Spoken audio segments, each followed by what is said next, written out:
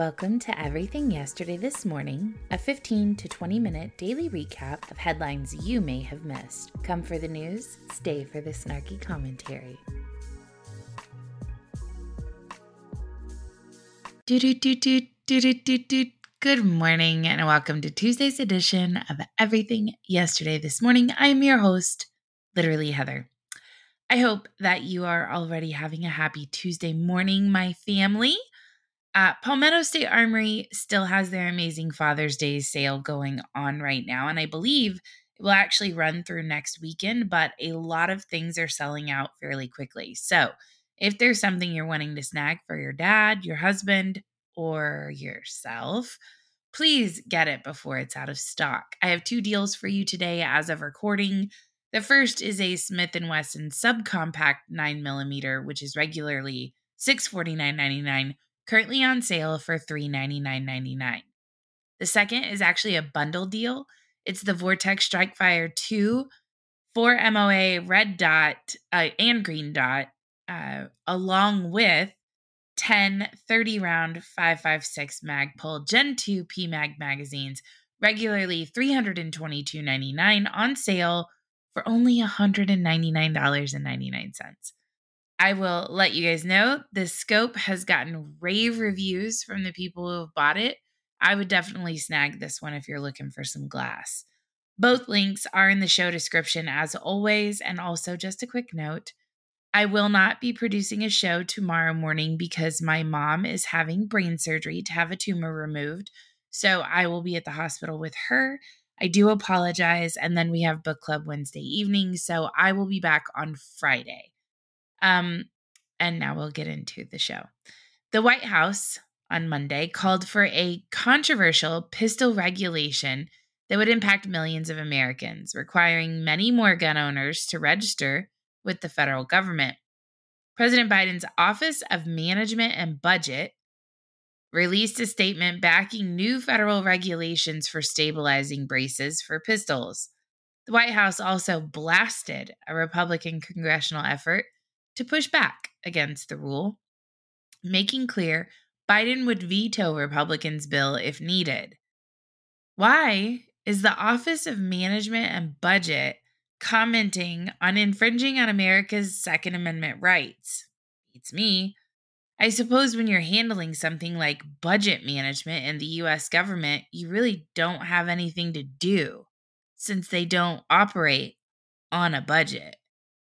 The fight over this issue kicked into high gear in January when the Department of Justice, ATF, issued a final rule to put pistols with stabilizing braces into the category of short barrel rifles, thus subjecting them to heavier regulations, aka taxes, where you have to pay the government to own them. Those braces allow users to fire pistols with one hand, and were initially designed to help people like disabled veterans to continue using firearms. It's such a much more diplomatic way to say it. The new rule would require Americans to pay a fee and register their braces. Lawsuits were filed to challenge this rule, and in May, a federal court temporarily blocked the rule until a final decision is reached. Firearms Policy Coalition, which is the greatest legal organization in the country, working tirelessly to ensure that we do not lose all our rights to a tyrannical government, challenged the Biden rule in court and said that it would have made millions of peaceable people into felons overnight simply for owning a firearm that has been lawful to own for a decade, unless they either destroy their constitutionally protected property or comply with the NFA's onerous and unconstitutional requirements. According to the ATF, there are 3 million guns with stabilizing braces in the U.S. Failing to register could lead to fines and even imprisonment.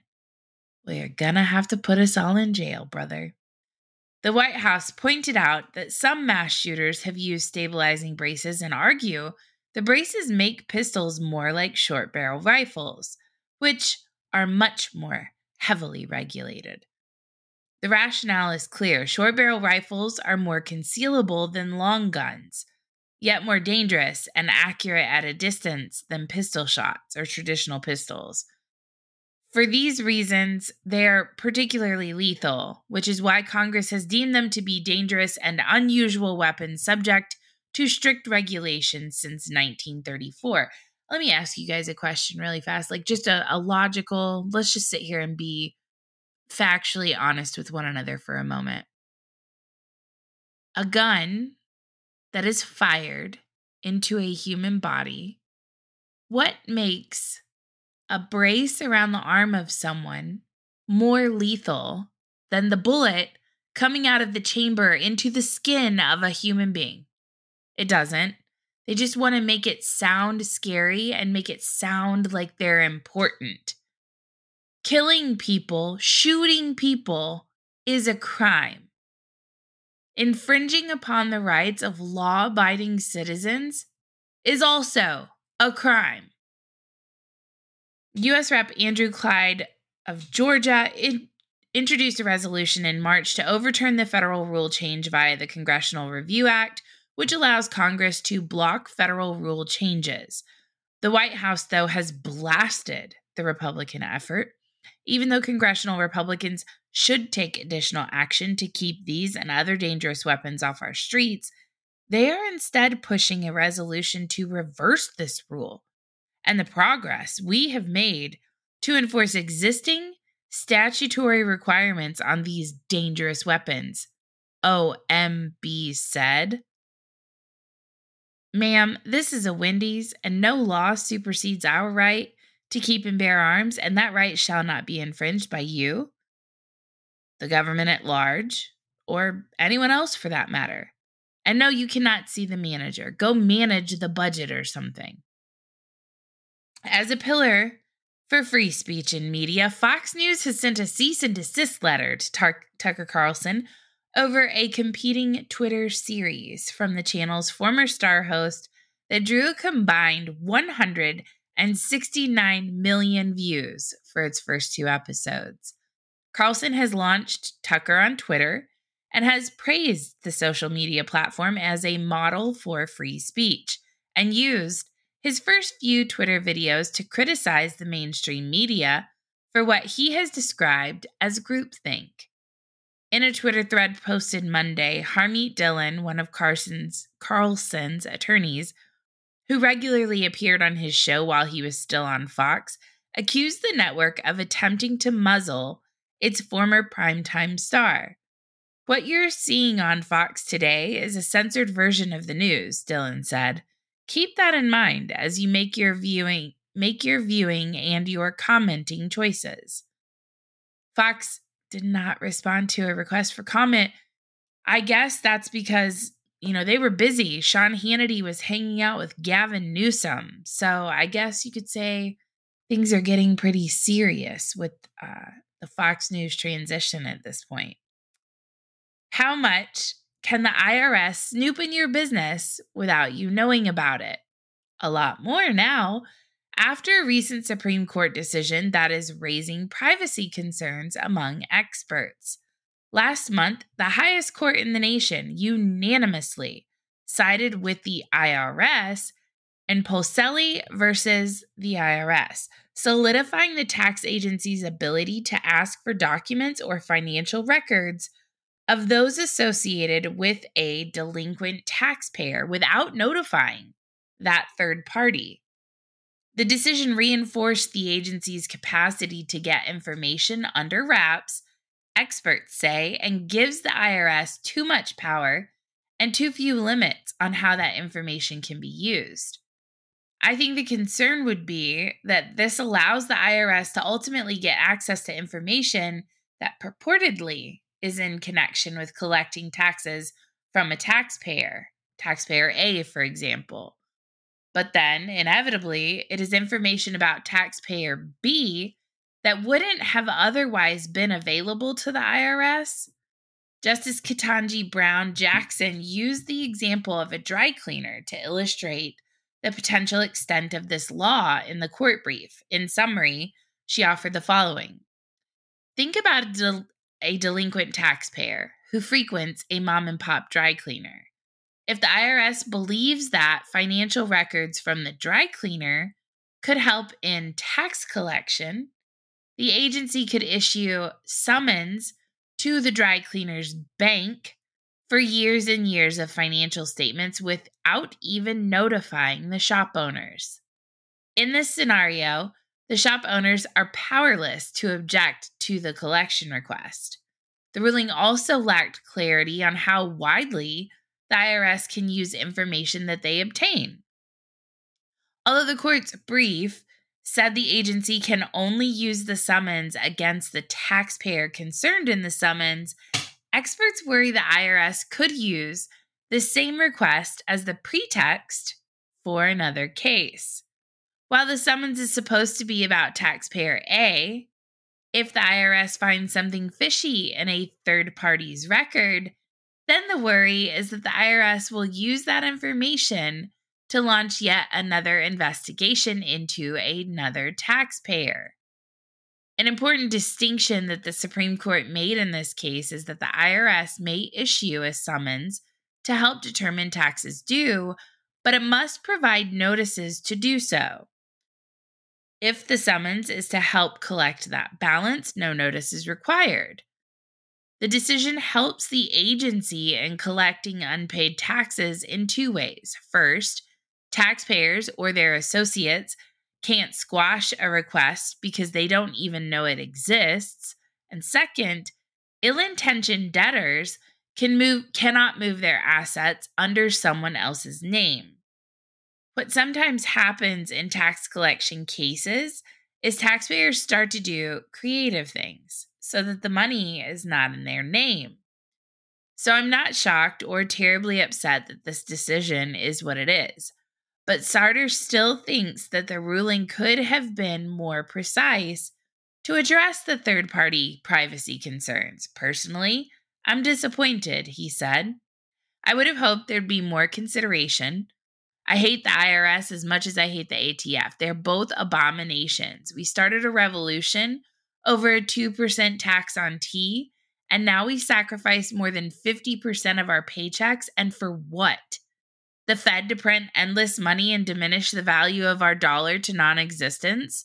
Protecting the borders in foreign countries and not our own? Funding wars that we didn't ask or approve to be involved in? Do you feel represented by Daddy Gov? Because I don't. And at this point, for me, taxation is just theft. Where I see this going is intrusion in app banking like Cash App, Venmo, PayPal, and crypto. It's a way to open more audits. Oh, you were sending and receiving money with XYZ? Well, let's look into XYZ's information and see if they claimed this as income on their taxes. No? Well, we must do an investigation on XYZ as well. Fucking hate government, man. All right, Twitter's new CEO, Linda Yaccarino, has officially entered the building. On Monday, she sent her first memo to employees titled, quote, Building Twitter 2.0 Together.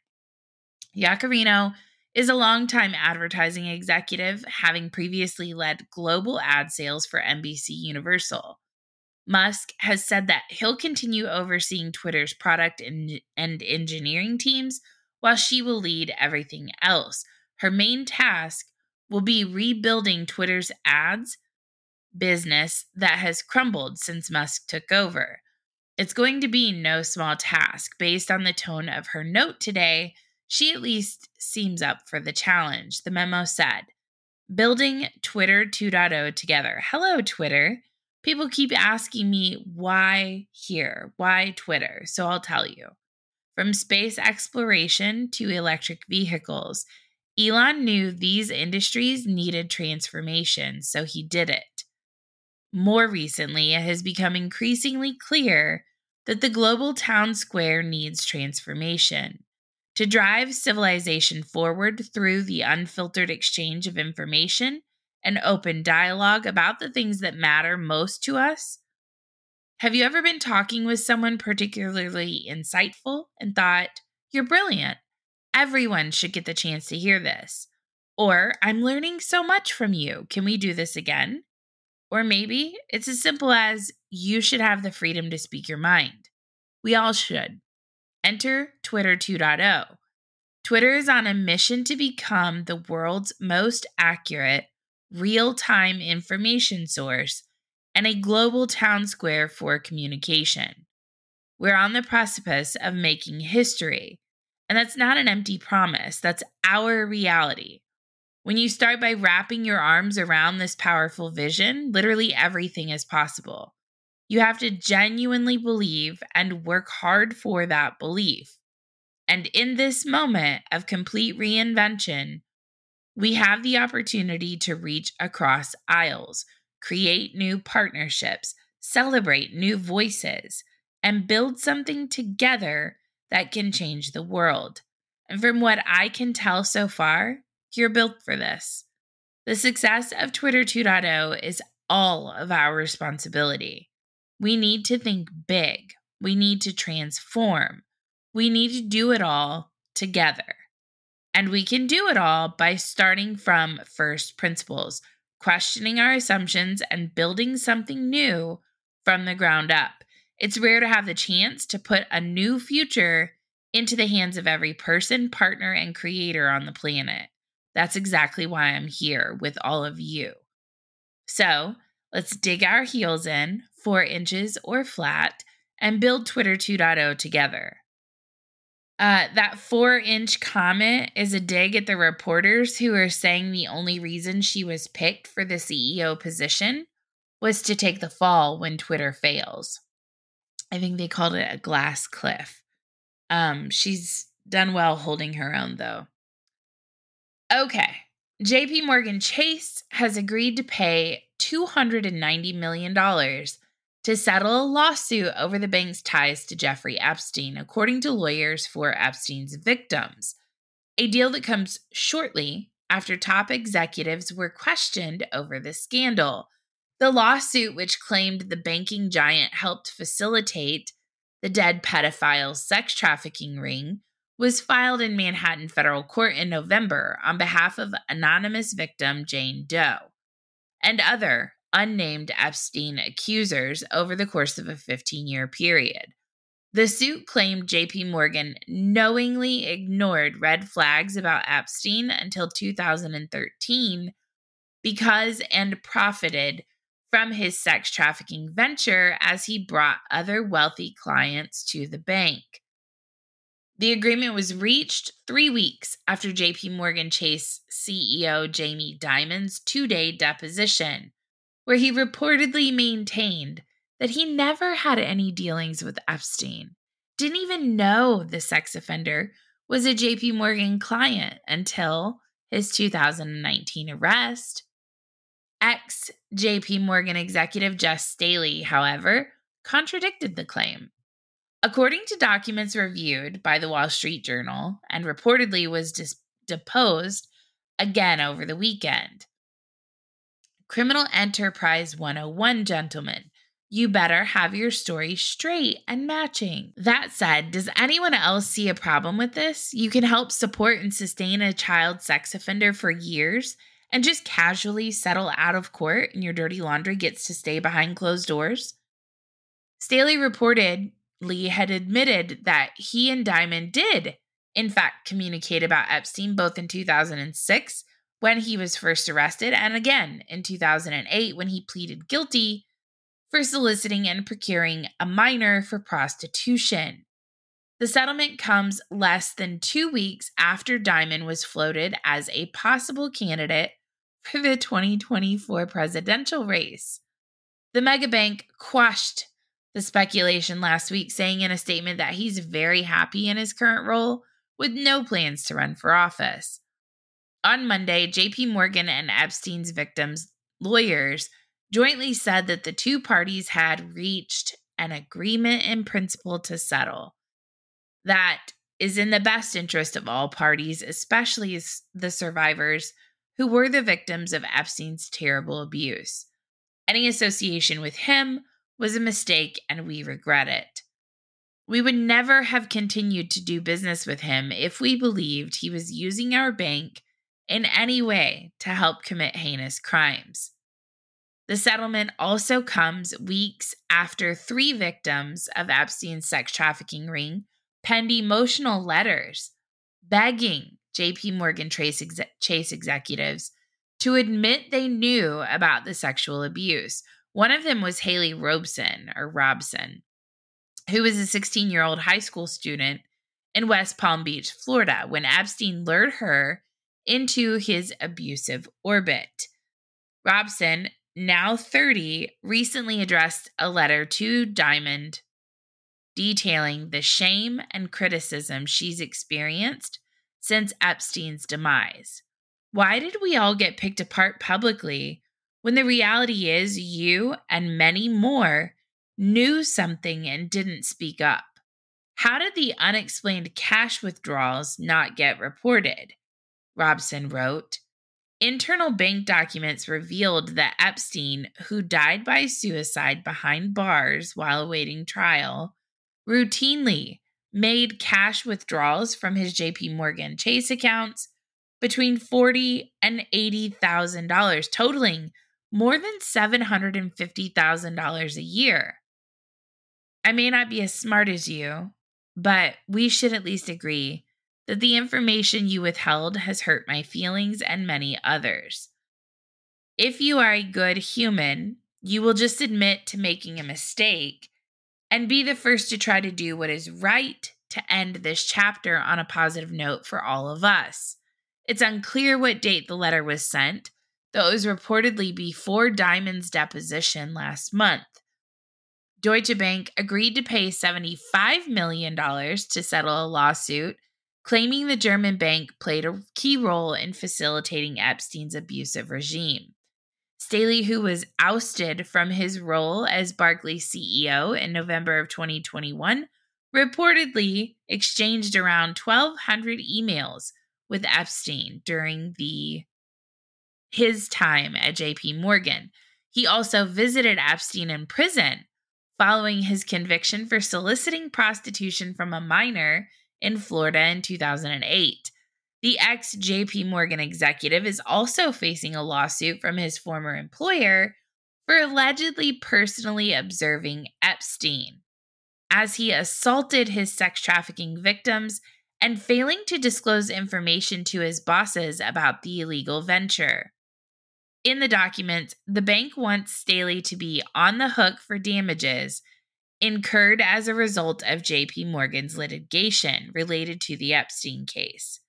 The Wall Street giant also wants Staley to pay back wages that he earned from at least 2006 through 2013, the years during which Epstein sexually abused Jane Doe.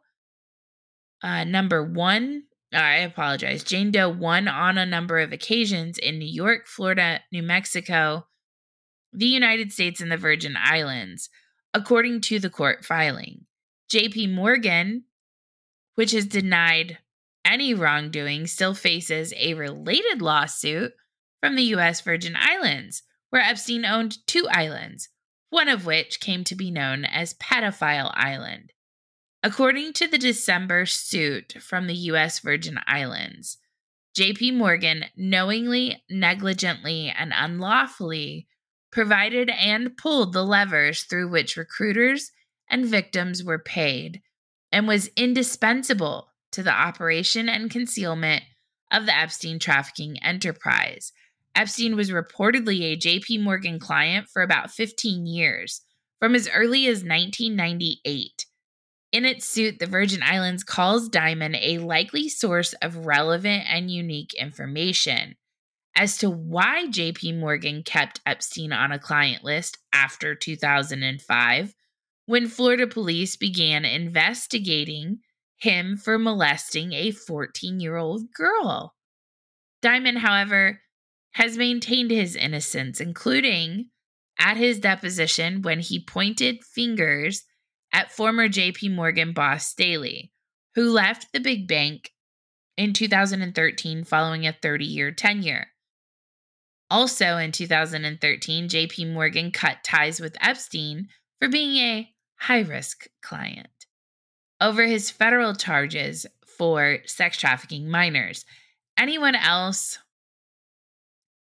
think that it's completely insane that they have the list of all the people that participated in these crimes with Epstein Not a single co-conspirator except Ghislaine Maxwell, who does know all the names, is locked up in prison. None of them.